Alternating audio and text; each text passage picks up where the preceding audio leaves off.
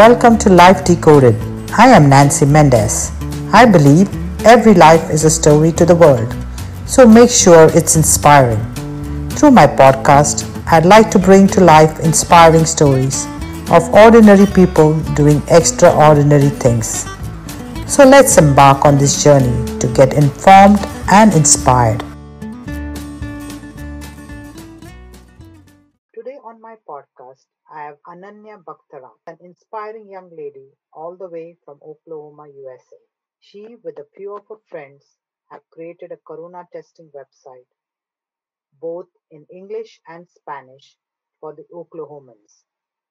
She is currently a senior in the University of Oklahoma, pursuing her dual degree in community health and letters. Hello, Ananya, and welcome to my podcast, Life Decoded. Thank you for having me. So, Ananya, let's talk about your project and the website that you have created. You said you have created the corona testing website. Can you tell me more about it? Yes, I guess in June of this year, a friend and I were already working on a different project, but we were having a conversation about how there was most likely going to be a spike in coronavirus cases after Trump's Juneteenth rally because it was being held in Oklahoma. And we were looking at the health resources available in Oklahoma, and we couldn't find a comprehensive list of what happens if you're sick. Where do you go?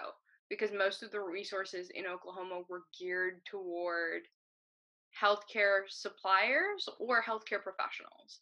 And so if you were an average person trying to figure out what tests you need, where you should go, what was available for you, and how much you would have to pay, it was really difficult and really time consuming, not because the information wasn't there, but because it was scattered over so many different platforms.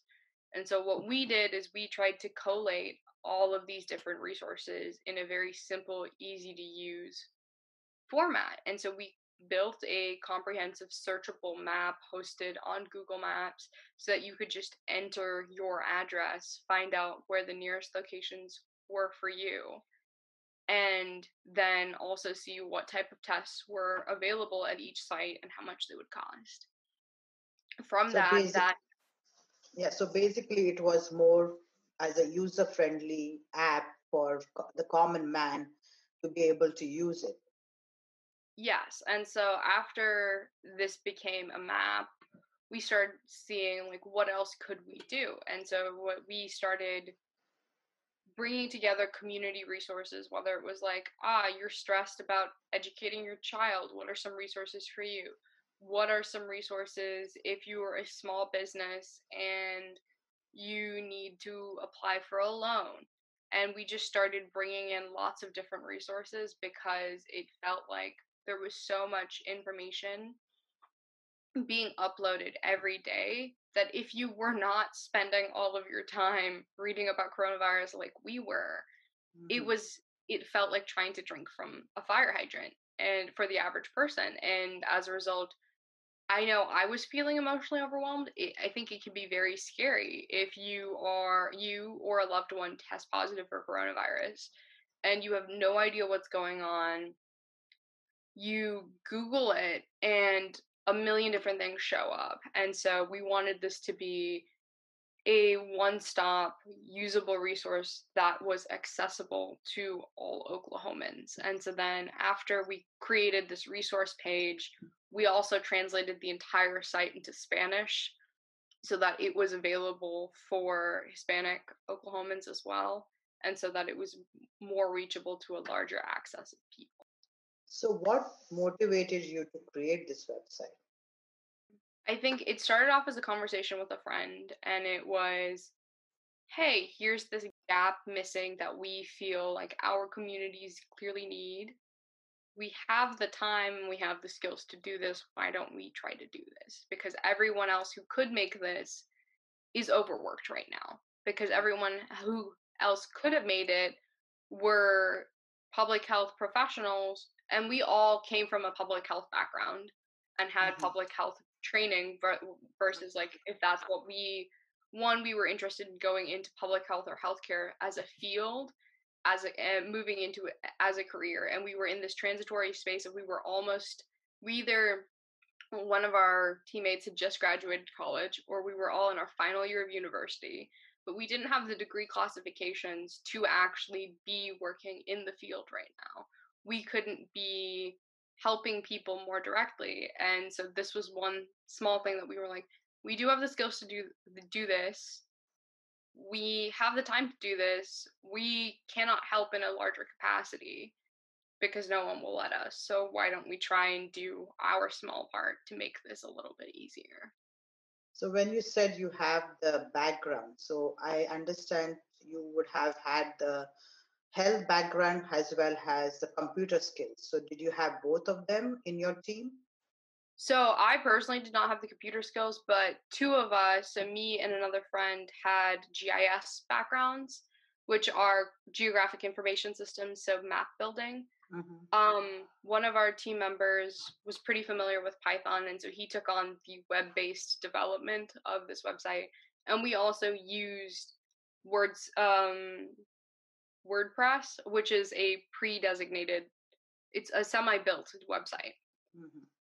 And another one of our friends had a lot of spreadsheet experience, and so a lot of this started off with a lot of spreadsheet work of here are the resources, here's the information, let's spreadsheet this, then transform it into a map or a set of resources, and then we will center it for the web. So you all had a common objective. So were you able to get this team together? And how many were there in the team? So there were initially four of us, and then we brought in another friend who was a native Spanish speaker to help us better serve the Hispanic community and translate. So now there are five of us, and right now all of it was done over Zoom and over Slack Mhm. because one of my friends is actually in New Zealand. The other one is in California.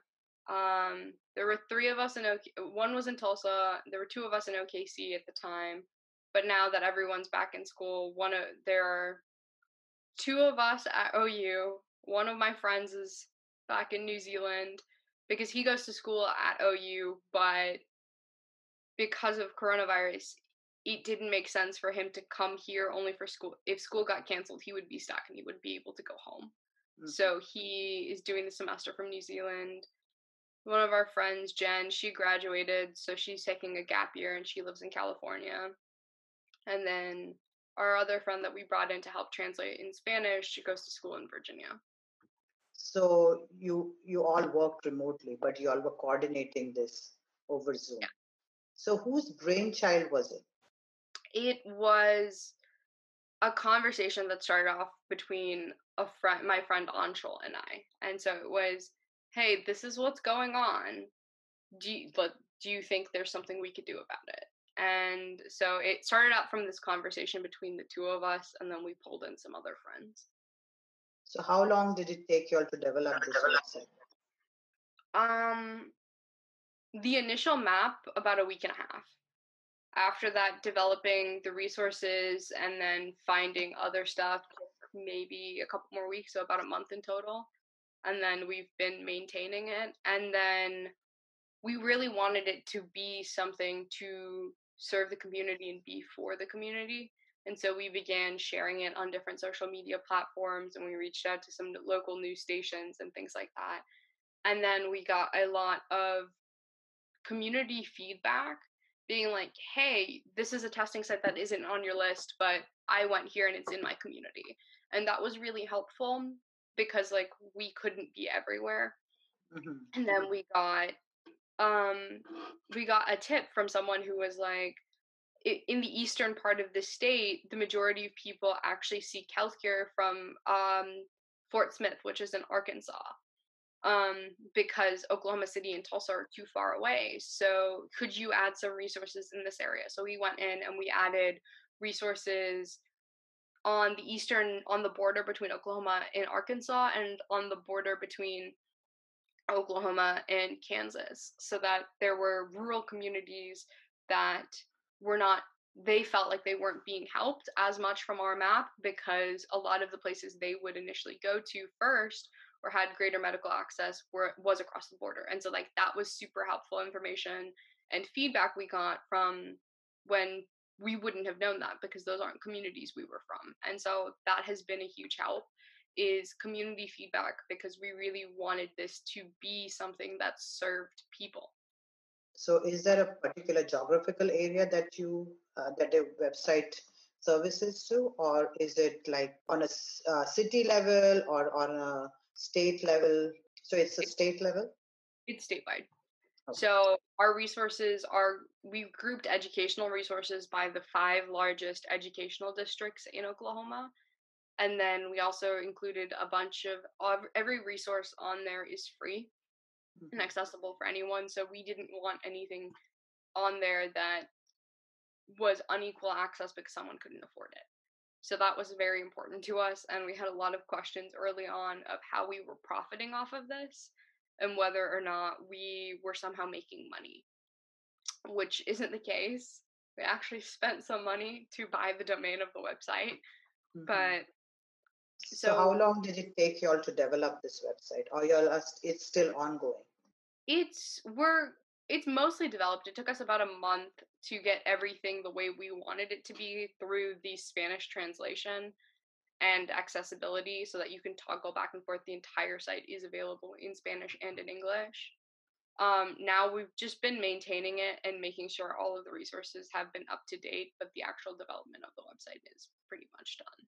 So when did you all start this project? Just before June 19th, so maybe like June 15th or so.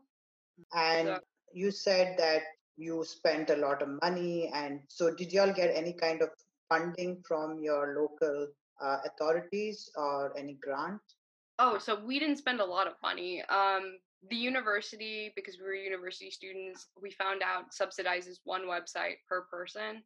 To technically make like a resume-based website, and so I hadn't used my free website, so I spent $10 to pay for the domain for the year, and so we spent $10. Everything else was completely free. We did not receive any funding from a grant or a university. It was a $10 cost, and then everything else was just time. So you all plan on making money out of this website? No. Okay. We want it to be free and continue to be free and a community resource for the state. That's a noble cause. So who are the end users of this website? Everyday Oklahomans who needed a coronavirus test. So they are the ones who will plug in where they have to go and where they have to get tested. Okay. So what are the other challenges you mentioned? Of course, that monetary wise, you had some challenges, but not a big challenge. But other than that, what are the challenges you faced either before starting this project or during or after developing this website? The largest thing we faced that was a struggle was trying to share this resource once we'd built it, to get it to the most people possible, because the people who needed the tests and needed these resources the most were not the people in our immediate vicinity. Because like, unfortunately, a lot of coronavirus has disproportionately been born on people who are socioeconomically disadvantaged or are in more vulnerable categories, simply because they are at higher risk or they cannot afford not to be working and they are essential workers. And so, looking at our own backgrounds, we were coming from a place of privilege, and whether or not we were sharing it on our social medias, it wasn't getting to the people who needed it the most. And so that's when we began reaching out to local news stations and the newspaper, and it took a really long time to convince people to share what we were doing so that more people could see it and use it. Did you all ever feel overwhelmed and think that you wanted to give it up midway through the project? No, I think there were definitely periods of time because the website was hosted through my email. I was getting a lot of emails from lots of people who had questions. Um, but I think it felt really important and it felt like something we needed to do. And honestly, because of how coronavirus had shaken up, it had disrupted a lot of my personal plans and it had made things I didn't have enough to do and I need to be busy in order to feel productive and not apathetic. And so having this project became something that was helpful and helped me, I think, get out of this kind of funk that I was in earlier in the summer where I didn't feel like I was doing anything that was worthwhile. So this app or this website tells you which centers you have to go to and use that resources. So is it like the proximity based where you live and where is a testing center? Is that what link that you provide?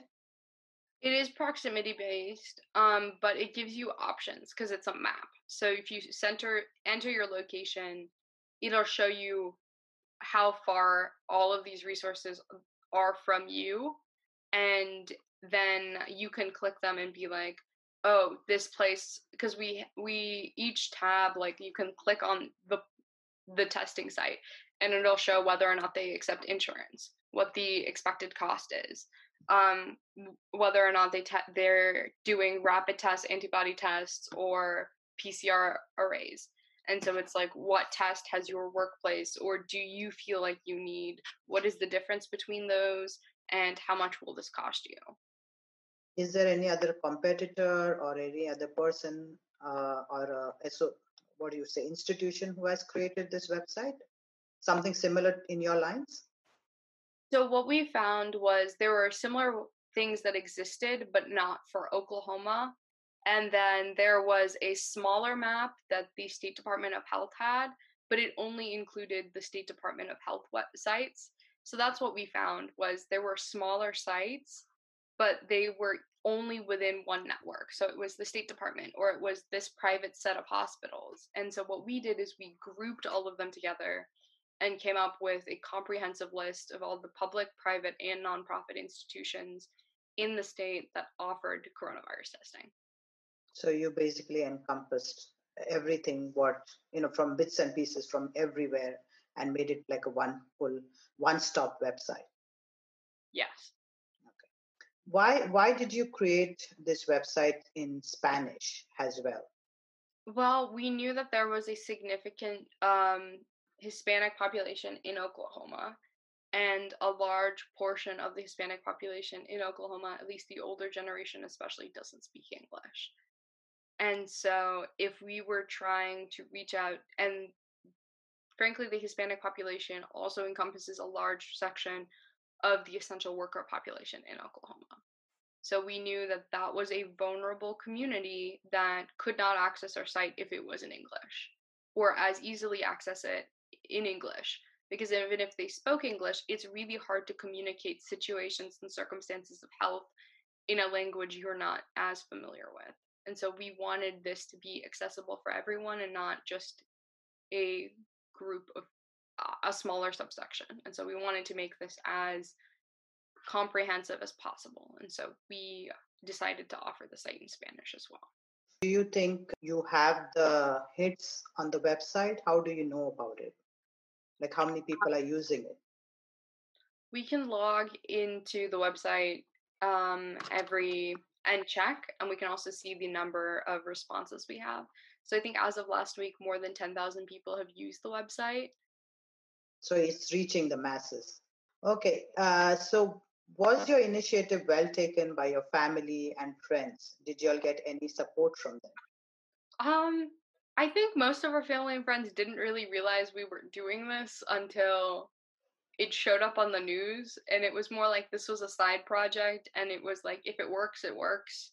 If it doesn't, we tried. And so it was, oh, we're doing this, we're working on this website, but I don't think what we were actually doing came across, at least to my family personally, until I was like, oh yeah, we're being interviewed by the news. Mhm. You can watch it. And then my parents, I think, understood the impact of what we were trying to do. So they were thinking probably some school project or a university project that you guys are doing, right? Well, they knew it was something I was doing with my friends, and they knew that I had done like a couple of other smaller projects this summer where we were trying to write a paper to get published. And so we were doing a lot of small things to keep busy and feel like we were doing something and that we could, yeah. And so my parents, I guess, thought it was just another one of these small projects, and then it became something a little bit bigger. So you mentioned that you were on the news. Is it a local news? So we were on KOCO5, which is the local news station for Oklahoma. They also, I guess, they printed an article about our website in the OU Daily, which is the newspaper for the University of Oklahoma, and in the Norman Transcript. So how did you feel about it? Well, we felt it took. We had been emailing a lot of people trying to get this shared to the most amount of people of people possible, and so it was kind of like, okay, now maybe more people will be able to use this. And almost immediately after the KOCO news piece um, was shown, we moved from having like maybe 20 hits to having more than 1,000 in the span of 3 or 4 days. um, That's an incredible achievement. So who is your role model um, in what sense? in your personal life? Who inspires you more? I think I think I have two answers. I think I have an academic answer, and I think I have a personally motivating answer. Mhm. I think from a personal level, I think my parents inspire me a lot because I think my mom has gone through a lot of non-traditional changes and job associations. And so I think as a reminder that you don't always have to have all of the answers, but you can find them, and it's never too late to change your mind has always been a reassuring sense when I have become very stressed about the future. I think my dad is incredibly hardworking and cares a lot about people.